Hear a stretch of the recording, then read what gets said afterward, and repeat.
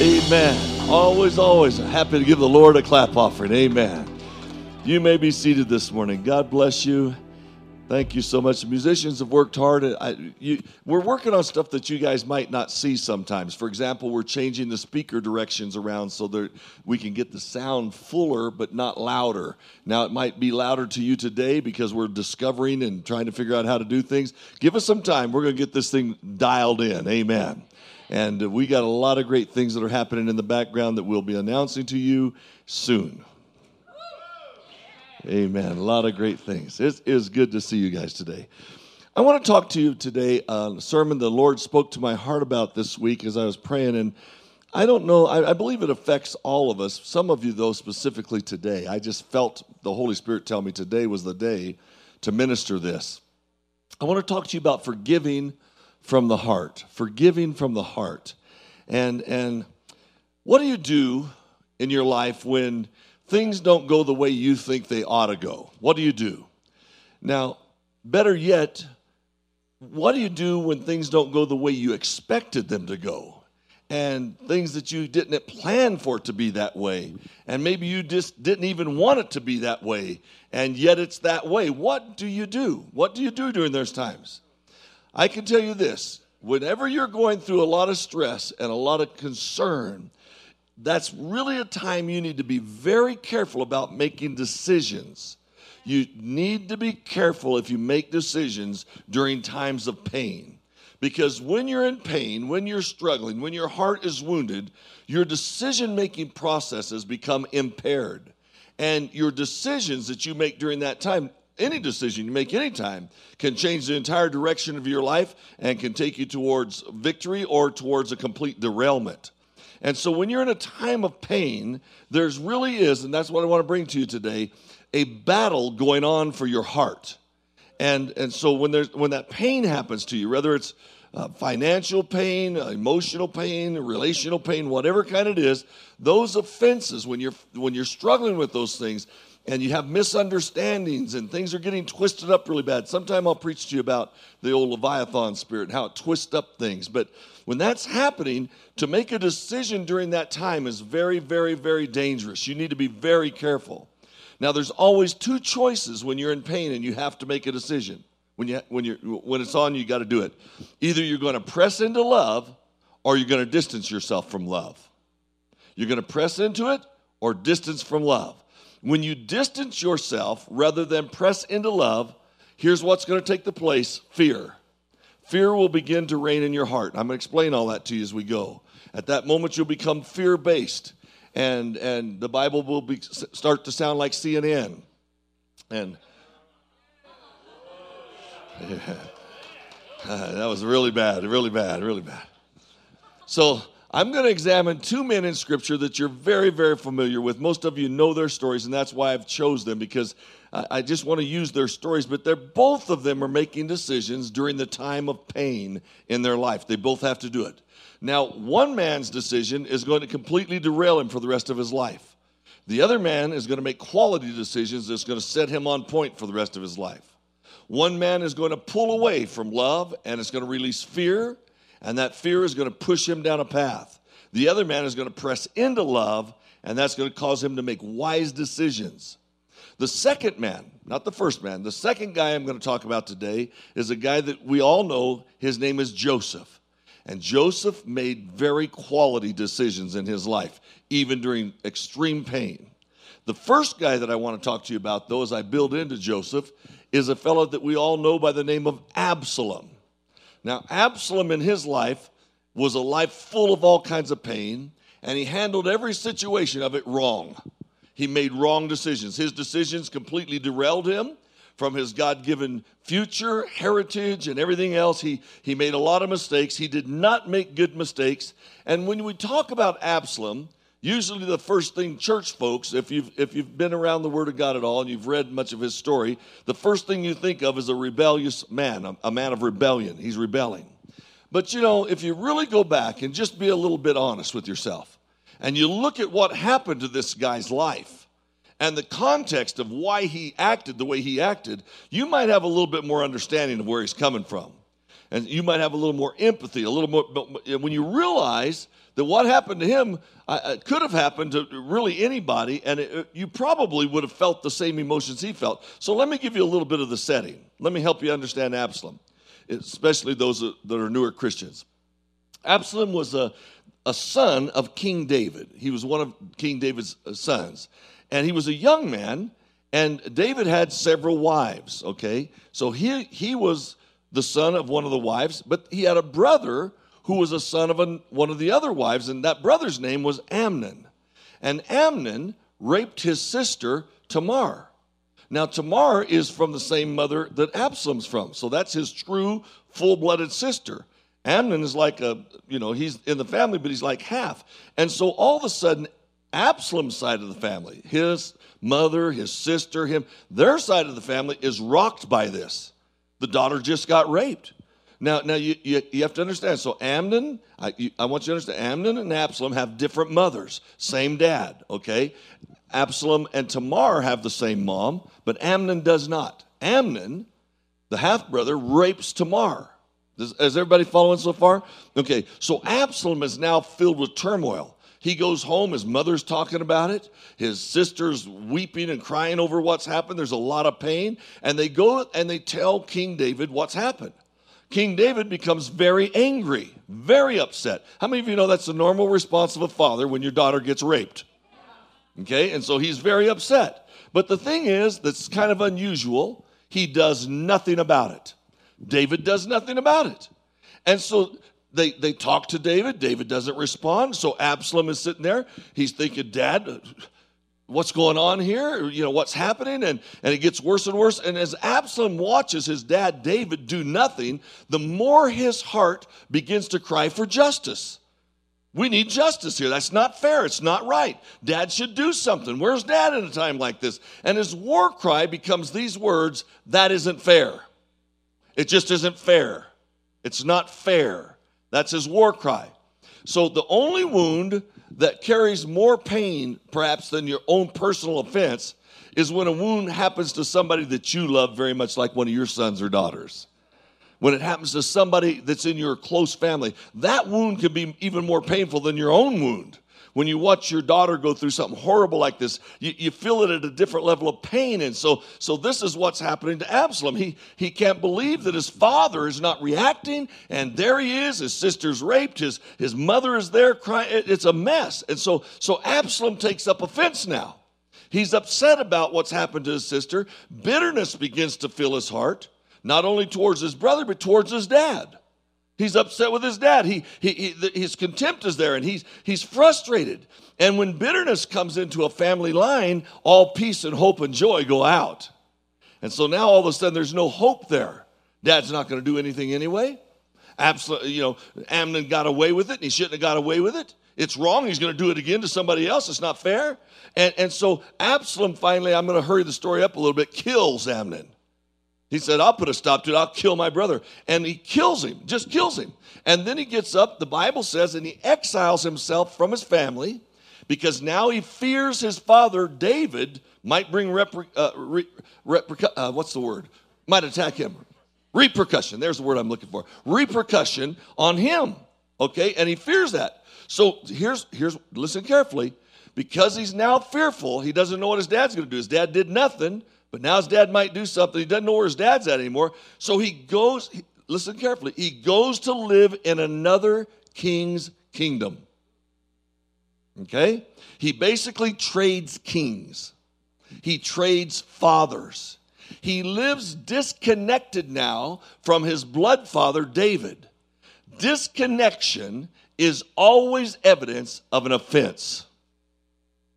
Let me say it again. When you disconnect, if I find people that say they're disconnected, it's always evidence to me that somewhere in that whole story, there's great offense. There's great offense in the story. So I got to find that offense, because that offense is what's causing the bitterness, which is causing the fear, which is causing somebody to leave the story. Are you following me? Okay, track with me a little bit. So finally, after a season of time, David's personal assistant, a guy by the name of Joab, gets involved. And he coerces David, King David, and says, you really need to welcome Absalom to come back home. So Absalom returns.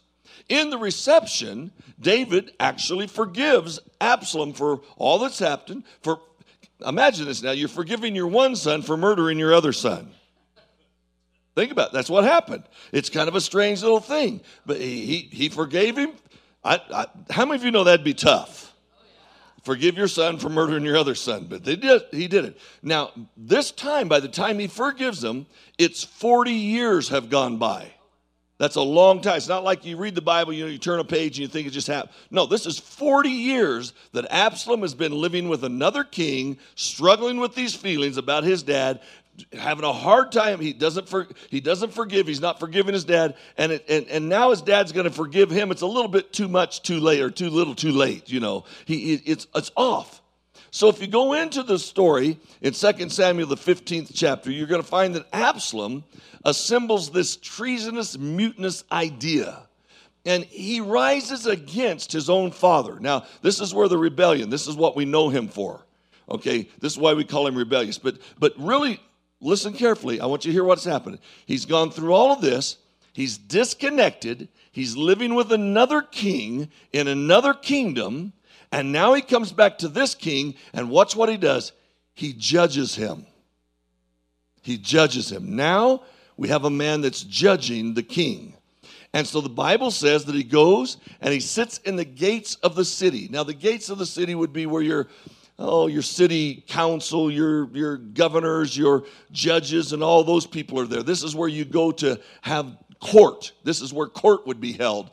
And so it's a place of authority in a city. So these people are coming to the courthouse.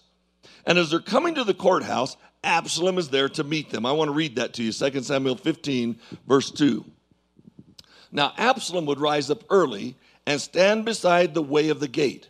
So it was whenever anyone who had a lawsuit came to the king for a decision, that Absalom would call to him and say, "What city are you from?" And he would say, "Your servant is from such and such a tribe in Israel." So they're going to see David, but before they get there, he catches them outside and he pulls them to the side. Then Absalom would say to him, "Look, your case is good and right, but there is no deputy of the king to hear you." Moreover, Absalom would say, "Oh, that I were made judge in the land, and everyone who has any suit or cause would come to me. Then I would give him justice." And so it was, whenever anyone came near to bow down to him, they would put out his hand and take him and kiss him. In this manner, Absalom acted toward all Israel who came to the king for judgment. So Absalom stole the hearts of the men of Israel. Are you watching? So they're going to see the king. He catches them ahead of time, feeds them a little line that nobody really cares about you, but I would, if I was you coming to me, I'd bless you. And he even kisses him, and he undermines his father, and the bitterness continues to grow. Do you know how you can discover if you have a root of bitterness? Do you know how you can discover? It's when you give yourself permission to judge somebody else. The moment you give yourself permission to judge them, well, they're Navajo. Well, they're Mexican. Well, they're bald. Better be careful on that bald one. I got she-bears. If you don't know your Bible, you can catch up on it later. They mocked an old bald guy, and he called she-bears out and ate them. Amen.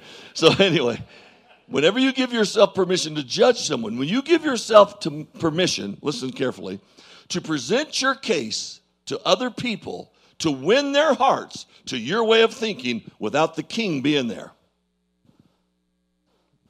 Let me say that again. Somebody does you wrong, okay? And so you find people when that somebody's not around, and you present your case, and you try to win these people to your side of the case. You judge that person, you win them to your side, and that person wasn't involved at all in the setting. When you do that, it's evidence of a root of bitterness that's working in your life. And out of your mouth is coming judgments. So when somebody is in that mode, whenever anybody's in that mode of operandi, then what happens is you always make yourself look like a victim. You make yourself look like the victim. Man, you guys, I want to tell you, Bob just did me wrong. I'm telling you, he screwed my car up. And And actually, all I did is work on it, right? Got it right. I'm the one that screwed it up by running into the curb. You see what I'm saying? But I make myself the victim. I wouldn't run into the curb if it wasn't for Bob. Yeah, and so you see what I'm saying? And I work it this way, okay? So we justify our actions by placing the focus. Judge, he didn't do right. Amnon had done wrong. There was a lot of wrong in this thing. But now, rather than approaching that properly, he's approached it and bitterness has defiled him. And now he's judging. And now he's turning it to a place of division. We're going to separate people from people because I'm going to tell you that preacher did me wrong. And so this is what we're going to. So we don't, hear carefully now. We don't allow mercy.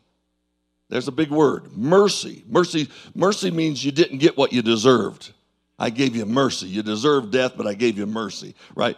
Instead of, when you give mercy to somebody, it will disconnect you from your past. But when you don't give mercy and you give judgment, it will divide your future. Is that a little deep? I want you just to think about that for a minute. Very few people that I've ever talked to would tell me that intentionally they're getting up, they're going to go over to somebody's house, and their intention is to divide their relationship. I'm going to go over there and ruin their marriage. I'm going to go over there and ruin their relationship with their kids. I'm going to go over there and destroy their... Very few people would ever say that to me. Very few. What actually happens is this. We switch kingdoms. Oh, okay. We choose to partner with another spirit. And with the enemy spirit of the kingdom of heaven. The kingdom of heaven would always be one that would extend mercy and love. But rather than mercy and love, we begin to bring judgment and bitterness, and it releases a fear in our heart that people might find out the truth. Amen. So we keep digging the hole deeper and deeper. And am I preaching okay? Just want to make sure you're very quiet. I don't know what's happening in here. So what tool is it? Here's a question. What tool do you use in your life to move forward? Do you use tools that try to disconnect you from your past and try to get rid of your past and try to bury your past? Is that the tool you use? Or do you use mercy? Which tool do you use? Mercy or justice? There's the only tools you're going to get to use. Really, it's the only two. When somebody does you wrong and when there's a lot of ugly stuff, you get one of two choices. This is really what I want you to learn today. You get to extend mercy, or you're going to extend judgment, justice. If you extend justice, you're following the path of Absalom. Okay, you're going down that. If you extend mercy, you're following the path of Christ. Amen? So when we don't allow mercy to disconnect our past, then here comes resentment, here comes division, here comes fear, and all of these things that try to divide our future. Let me give you some stories. I'm going to help you with this. Is it a little warm in here to use just me? It's pretty warm in here. Let's turn it down to like 66 instead of 75. Maybe it's just good preaching that's making hell get warmer. Could be. Matthew verse 18. Jesus is talking to his disciples, and as he's talking to his disciples, there's some other people that are listening to him. And so he lays out a very interesting scenario that I want you to hear today as we're talking about forgiveness. We're talking about your heart. How's your heart going to respond in this? So he says, now listen, he says, there's this man, and he's in prison, and he can't pay his taxes. He can't pay his debt. Stop for a minute. Does that make any sense to you? If a man owes you something, put him in prison so he can't work? See, it doesn't make no sense. It starts off wrong. Why would you put a man in prison if he owes you money? He can't work. He can't pay you back. But that's what Jesus says. He's been put in prison. He can't work, and he can't pay up. This man, if in today's economy, actually owes the equivalent of $1 billion. That's not a debt that you can easily repay while you're in prison, making 50 cents a day, okay? Especially, you hear what I'm saying? So he owes a lot of money. So the king, the Bible says, decides to extend mercy. Mercy. He says, you'll never be able to pay back this debt. I'm going to forgive you of it. I'm going to let you go. He forgives him of $1 billion debt. How many of you know when you get forgiven of $1 billion, you do the happy dance? That brother did the happy dance, man. I can only do one of them. I'll sprain a ligament. He does the happy dance all the way down the street. Now, as he's going down the street doing the happy dance, he spots another guy who owes him $10. Only $10. But he demands the $10 from the man. Demands it. You're going to give me back that $10, bless God, or I'll put you in prison. Okay? Well, one of the king's servants hears all that's going on. He runs back to the king and he says, you know that guy you just forgave $1 billion? He's got a guy in a chokehold out there on the street. He's got the cops around. He's going to put him in prison over $10. Let me read it to you in the Message Bible just because it's fun. It brings out a really good little statement I like to emphasize to you. Matthew 18. It says, the king summoned the man, this guy that is blowing it, and said, you evil servant, I forgave your entire debt when you begged me for mercy. Shouldn't you have been compelled to be merciful to your fellow servant who asked for mercy? The king was furious, and I like these next words, and put the screws to the man. That's why I chose this passage. Until he paid back the entire debt. And here's what Jesus said, and that's exactly what my Father in heaven is going to do to each one of you who doesn't forgive unconditionally anyone who asks for mercy. The Bible, another way says, it turns you over to the tormentors. Okay, and so it's a rough thing. Now, don't raise your hand. Don't nobody raise your hand. Don't look straight forward so nobody will know this is time for true confessions. How many of you have ever walked with a little bit of unforgiveness in your life? Yeah, When you're with unforgiveness, you actually are releasing a steady flow of toxins into your spirit. You're on a poison drip's what you're on. And you're saturating your mind, your spirit, your body. So you get caught up in the stupidest things, like let's say a African American man does you wrong. So from that point on, all African American men are no good, or Hispanic or whatever. You start to have these weird ideas, and these flows come into your body, and anxiety comes into your spirit, and all. Studies show that 60% of people in hospitals are there due to anxiety-related illnesses. 60%. So understand this, the tormentors, the Bible talks about these tormentors that put the screws to you. These spirits come down and they partner inside of your body, inside of your heart, inside of your life. And all of a sudden you start having anxiety every time you see a black man, a white man, a brown man, a rich man, or whatever, a churchgoer. You see somebody with a cross, somebody with a whatever. This fear grips your heart. This bitterness sometimes, this contentment, this anger, and all of a sudden you feel like judging them, and you want to grab everybody to your side and look at that guy, and you start wanting to talk about him and make yourself a victim and bring judgment. All of these things are because of the pain that's in your heart. Are you with me so far? So two desires rise up. Two things are going to happen to you when this happens, okay? One of them, when you look at somebody, you're going to want judgment. You're going to want fairness. That's wrong, and I want it to be made right. Bless God. That's one of the emotions you can choose. The other one you can choose is, I'm going to extend mercy. I'm going to extend. There's no other choices. Those are the two choices that you get in the Word of God. So in pain, hey, I'm preaching really good right now, Don. We tend to become numb to the voice of the Spirit of God. In pain, that's why I was warning you earlier. When you're in a wound like that, be very careful that you don't make quick decisions. Don't make bad decisions. If you're feeling these emotions, I just can't find mercy. I just get on your knees and let the Holy Spirit get a hold of your heart. Because if you make a decision wrong, it will release a spirit of judgment into your life. You'll go around judging your ex forever. Oh, yes, you will. As if they're going anywhere. That's still the mama of your kids. Amen. That's still the daddy of your children. And so you're carrying this thing. You're married to the fifth guy, but I'm not trying to be ugly. I'm telling you, this stuff, I sit across the desk. I've got the doctorate in it. I understand it. It starts to follow you, and this judgment begins to reign in a person's heart. And every time you see the other person, you just want to spit fire. You just don't want to be around them. Every time they open their mouth, you just don't. The sound of their voice, because you want justice, you want fairness. You have an Absalom spirit. Okay? Here's the horrible twist. Here's the horrible twist of it. You're all, and it didn't bother them at all. I want everybody in here right now, as best you can, be as bitter towards me as you can. Be bitter. It's not hurting me. You're not affecting me. Yeah. It doesn't have any effect on me when you're bitter towards me.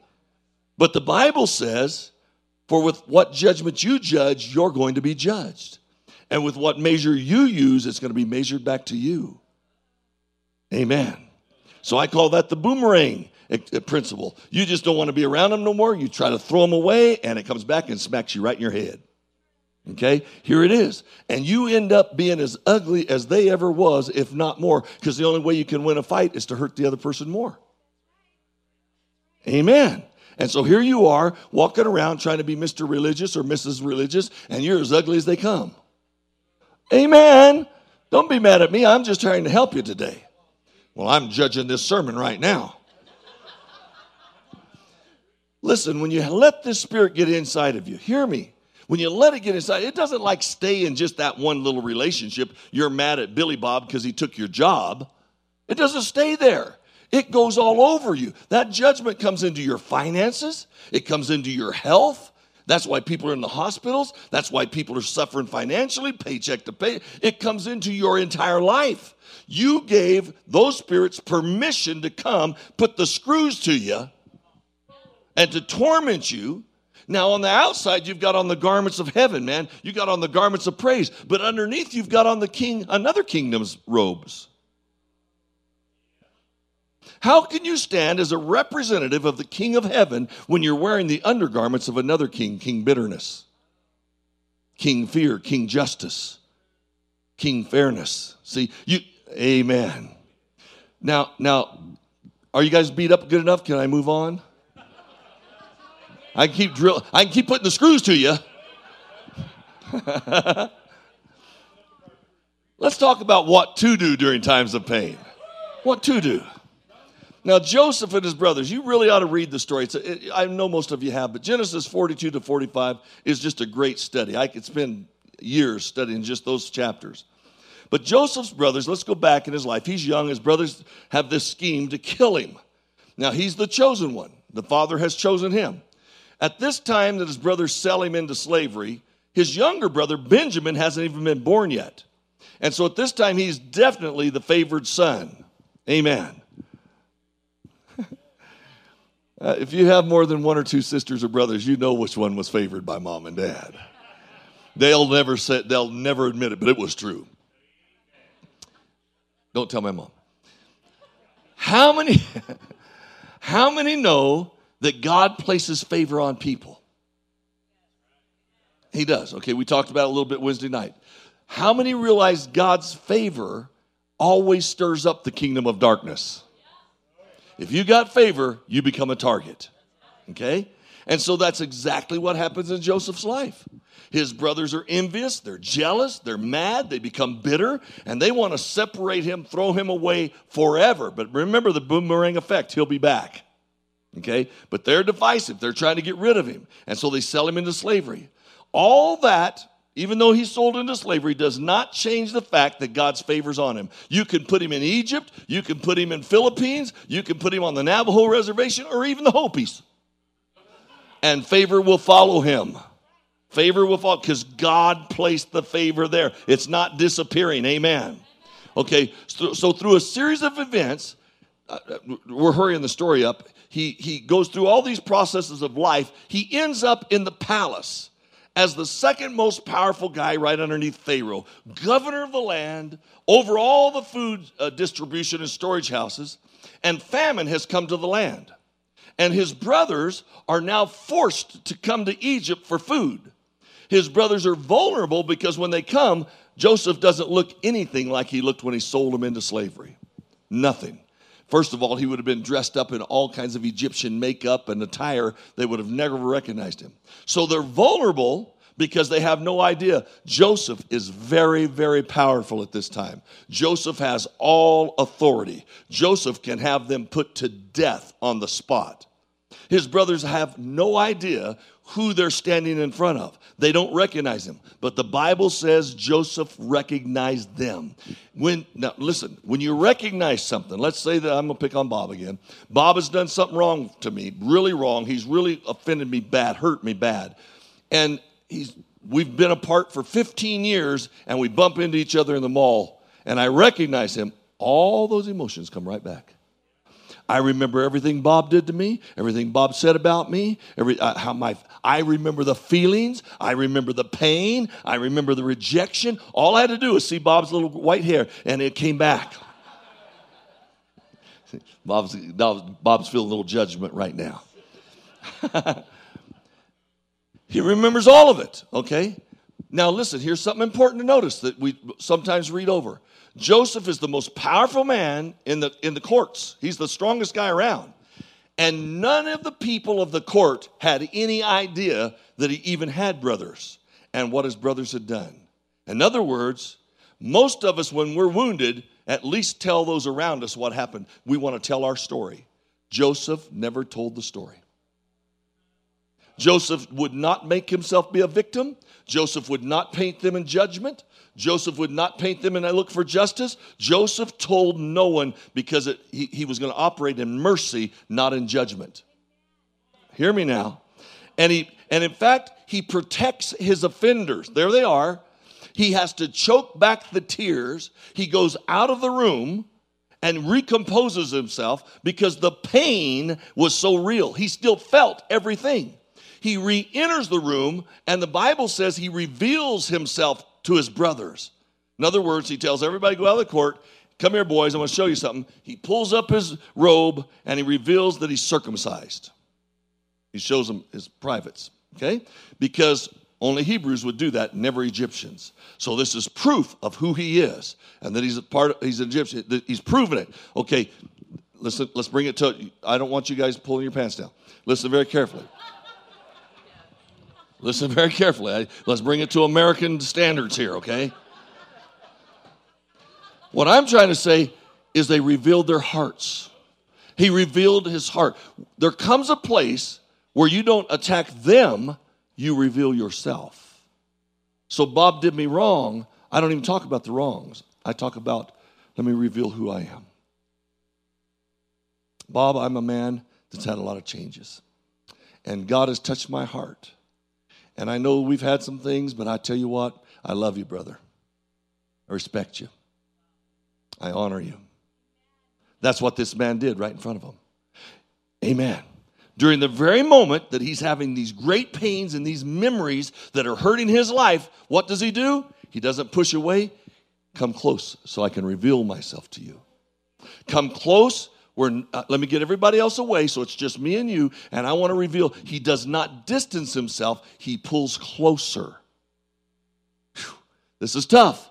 This is tough right here. You can either do like Absalom and vomit your mouth all over everybody else and try to bring yourself as high as them or bring them as low as you or however you want to look at it. You can go that direction and try to say that wasn't fair, it wasn't just, my dad didn't do right, my brother raped my sister, blah, blah, blah, blah, blah, blah, blah. Or you can do like Joseph and press into love. You have that choice.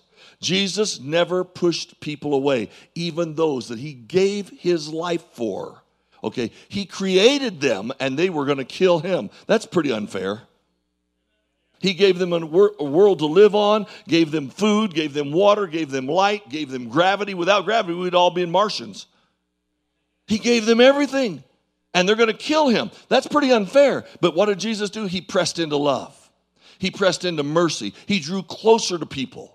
And Joseph's favor had put him in a place of power where it would have been really easy to get fair. It would have been really easy to extend justice. It would have been really easy to go there. But he did not do that. I want you to hear this. Instead, he uses his power for mercy. He uses, see, listen to me. I know Bob did me wrong or somebody did you wrong, but I have the choice. Not Bob, I have the choice. Am I going to give mercy? Well, it'll make you look weak. I don't care if I look weak. That's not what I'm dealing with. I'm trying to get the screws off me.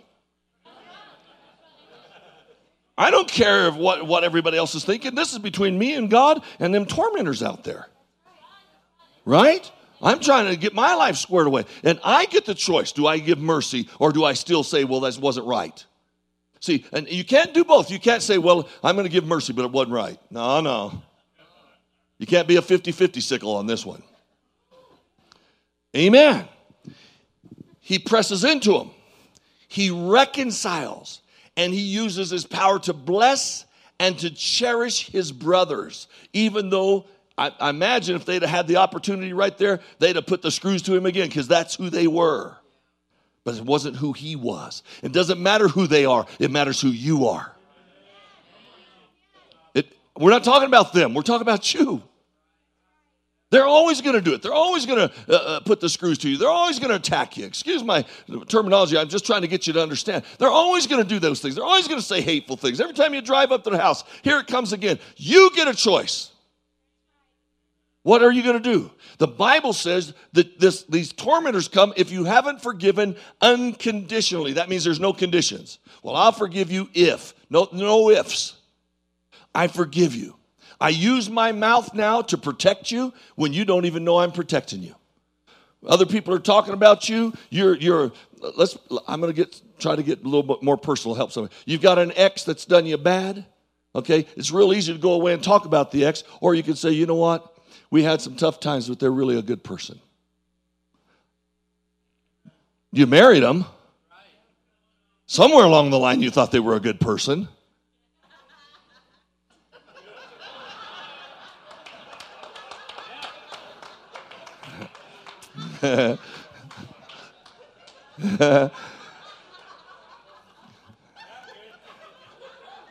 That'll preach right there. That'll preach right there. That's my sermon right there. You can spew divisive words or you can spew words of blessing. I thank God for them. I have beautiful children. I thank God for them. Amen? You get to choose the language that comes out of your little mouth. It's either going to be Joseph language or Absalom language. There's no in-betweens. You get that every day. You get that every day. You can do that with your employers, your employees. You can do it with the people that you're around. You can do it with your preacher. With the preacher, it's always mercy. Everybody say it's always mercy. Okay, you get those choices, okay? We all get those choices. So mercy moves us towards a heart of honor. Are we all right today? Honor creates a place for reconciliation to happen. Joseph believed, I want you to hear this, I'm about to wrap it up here. There's no one that can steal anything from him that God could not replace. Nobody can steal anything from me that God cannot replace. Joseph believed that nobody else gets to choose his life. And I want to challenge you, nobody else gets to choose your life. If you choose mercy, there's a beautiful thing that happens in your world. Your world will go right into line with your destiny. God's future will be bright. But if you choose justice, I'm promising you, your world's coming into division and hatefulness and ugly things, and you're going to get the screws put to you. So I'm challenging you. Joseph believed his God had an answer for every situation it was. He didn't focus on his brothers. He focused on the bigness and the greatness of God rather than the railing and the failing of men. Amen. I'm going to tell you one story, then I'll be done. Is that all right? I was counseling a guy who had lost his wife. And pretty much the reason he lost his wife is because of his anger and all of it. He just was harsh. Always harsh, always demanding, always, thought of himself higher than he should have, I guess, if you will. And in the event of it, she had an affair. So their marriage was dissolved. Now, he's counseling with me. And as I'm talking to him, I hear this anger. And I'm thinking, the issue's not his wife. The issue's this anger. And so I start pressing into his memories a little bit. And just to talk to him, I'm not trying to dig. But man, it didn't take much. And he reveals his dad. He says, my dad was horrible, man.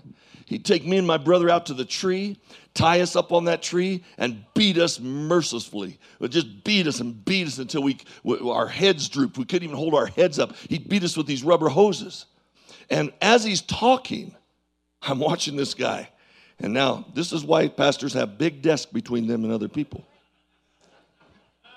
I'm watching him. He's a pretty big old boy. I'm thinking, okay, slide the chair back. Be ready. You know, because I mean, anger is swelling up in this guy. He's got all kind of pent up emotions within him. He's like a dynamite. He's so explosive. And his dad wasn't there. Come to find out, his dad had long been dead. But these emotions were still there.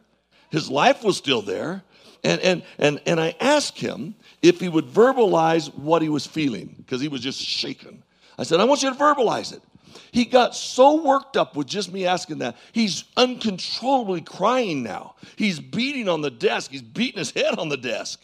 And he's saying things that I can't say in church, other than he was getting the screws put to him. He was exhausted. He couldn't beat his head no more. And finally, I said, can we pray together? Can we pray to prayer? Holy Spirit, will you now show me how I need to view my father?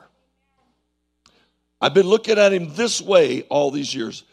Holy Spirit, help me look at him the way you look at him. And all of a sudden, man, I want to tell you, I saw a countenance change almost like a demonic deliverance. And I said, what's the Holy Spirit showing you? And he said, the Holy Spirit showed me my father as a baby. I saw my father as a baby. And I said, what's that mean to you? He says, that means to me that my dad didn't have the ability to take care of us because he was also bruised and wounded. And he said, something inside me is shifting. And listen to me carefully. It does not make what happened to him right. It doesn't make it right. But somehow at that moment, God helped him step into his father's shoes, and he saw his dad through God's eyes of compassion. He saw his dad through God's eyes of mercy, and he felt compassion for his dad. And it was at that moment he was finally able to reveal his heart, open himself up, and give himself, and found a place for forgiveness from his heart. Are you hearing what I'm saying? He suddenly realized, my dad did not steal my future. I made a choice that stole my future. I chose justice rather than mercy. Your ex can't steal your future. Your job, your bankruptcy, your failures, they're not choosing your future. You're choosing your future. Your God's big enough to replace anything and cause blessing to come back. No one can steal your destiny. Only you can give it up.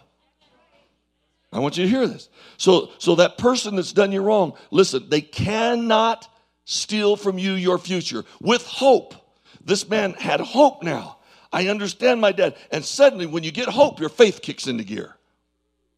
Amen. And faith began to work. And faith reattached him to his dreams. Faith reattached him to his destiny. And that young man ended up being a great man with a beautiful wife and children in the future as well.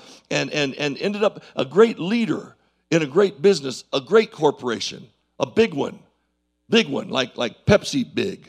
Okay, and he's a friend, and I've known him for a while now. And this guy's a wonderful guy, but it all come out of this pain. Pain was extracting and taking away from him his life. Joseph never lost hope because he didn't look for justice. He looked for mercy. When you're looking to find mercy, when you're looking to find something you can bring mercy and blessing to those that have done you wrong, you're going to find your hope will come back. Hope is a ability to see the future in a new and a fresh light. But if you all you want to do is get justice and judgment, it kills hope. Am I making sense today? Put this on the screen. Where hope is present, faith is active. Where hope is present, faith is active. Right? When you lose hope, you forget about your dreams. Amen. Bob again. Bob has invited me to go fishing. He's told me the fish are biting. They're about 20 inches long. They're beautiful. They're biting. You'll get a whole bunch of them within an hour. We'll fish out. Whoo, I'm ready, man. I got my stuff on. I'm ready to go. I got all my fishing gear, my new lures, everything. I get in the boat. We get out there, and we sit from morning till night in the hot sun in his boat. Not one bite. Now, Bob tells me, okay, we're going to catch. I ain't going with Bob out there no more. I'm done with Bob. I have faith to try it no more. And some of you, when hope is present, your faith comes in. Okay? Choose to believe. Here's your choices. Our God's a God of redemption. He had mercy on me. Choose to know that your God redeemed. Choose to believe and know and serve a God that wants reconciliation. Can be. Remember that parable I told you about the guy that owned $1 billion and the guy that owned 10? He could not get his focus on mercy. He received mercy, but he wouldn't be a dispenser of mercy. So I'm asking you, will you be a dispenser of mercy? Will you forgive? Now, some of you forgive for a little while, and you feel okay until something triggers that pain again. This is a choice. That pain will trigger because you have a memory. God gave you a memory so you don't burn your fingers on the fireplace. You remember, that's hot. Ow. So you're going to have memories. It's not going to go away. But he's going to heal those memories, help those memories, so it doesn't make you react each time. At first, you're going to react, but you're going to make a choice. Even though my wounds are bleeding, I choose to have mercy. Are you with me? Joseph is our pattern. Mercy, compassion, hope, faith. Absalom is our warning. Bitterness, judgment, and another king. No matter what you do, you get the choice if you're going to forgive from which heart. Which heart? Sometimes this process I'm talking, it's a process. It's a process, especially for women. And I'm not being ugly here, just women are more attached emotionally. They're attached a little bit differently. It's a process. And sometimes this happens really fast. Sometimes it's 6 months. Sometimes it takes a little bit of time. But no matter what it takes, it's worth it. It's worth it. Can we pray? Can I get some musicians to help me? Just bow your heads here. We still trying to be respectful with all the pandemic things, so I'm not usually having the altar calls like I would like to do, but we can still pray and we can still acknowledge. Holy Spirit, show us how you feel and how we should feel about that other person. Show us how you feel about them, not how we're feeling. Show us how we should feel by seeing how you feel. Show us your compassion, your redemption. Show us your restoration. Show us your heart. And then, Lord, help us be honest. Help us to reconcile. Bring our hearts into alignment with you, God, even during the middle of our pain. Help us to align our hearts with you. Show us how you're looking at them, Father. Show us how you feel about them. Now, Lord, I'm asking you today to release grace into this room. There are people in this room, Lord, you showed it to me earlier in this week, that are stuck in their lives because they've resigned themselves to live in the pain. And they walk around biting everybody. They bite at people. So we choose, Lord, to give our lives to mercy. Can everybody say amen? Lord, remove bitterness. Say that with me. Lord, restore hope. Lord, give new hope and new dreams and strength to walk in freedom. Lord, cut through all of our needs for judgment and all of our ideas about justice. Fill us with compassion. Fill us with mercy. Remove the resentments. Allow grace to empower us and give us the power to press into love. In Jesus' name. Now, Father, these are the things that I pray for this great church and everybody here today. While our heads are bowed and our eyes are closed just for a moment. Sometimes the power to forgive, the hope, the faith that's necessary is not found within our own beings. We have to have the Holy Spirit help us. We have to have God's help. Sometimes it's so cruel and so ugly, the things that have happened. Without the Holy Spirit, we couldn't reconcile it. It'd be too much for the human. The human personality can't reconcile some of these things. Maybe you today have never asked Jesus to be your Lord and your Savior. Without that, you're pretty much on your own, and sometimes it's just not enough.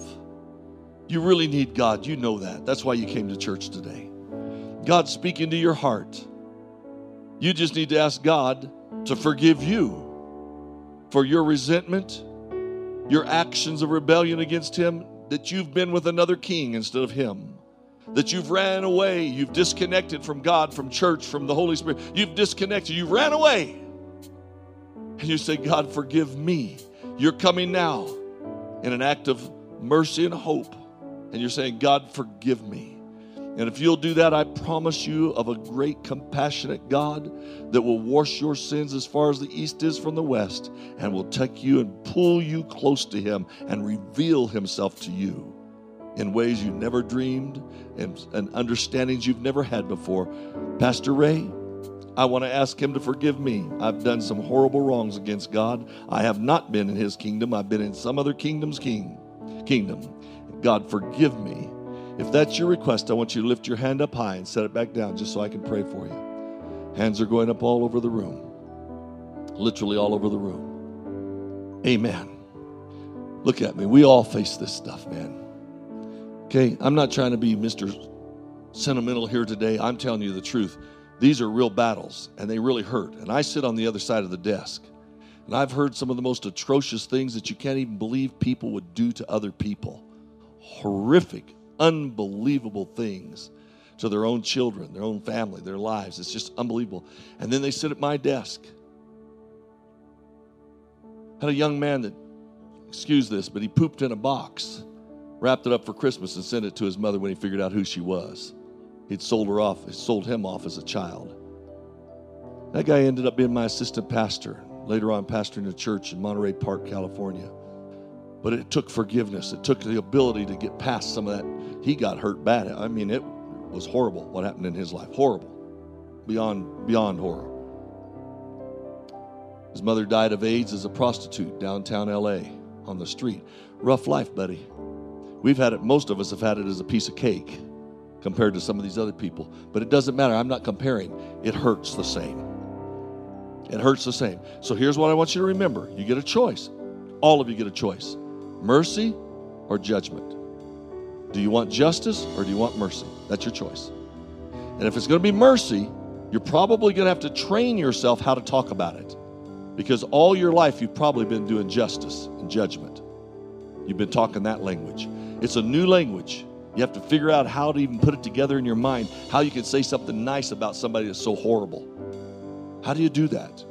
They've hurt you so bad, and they'll continue to hurt you every chance they get.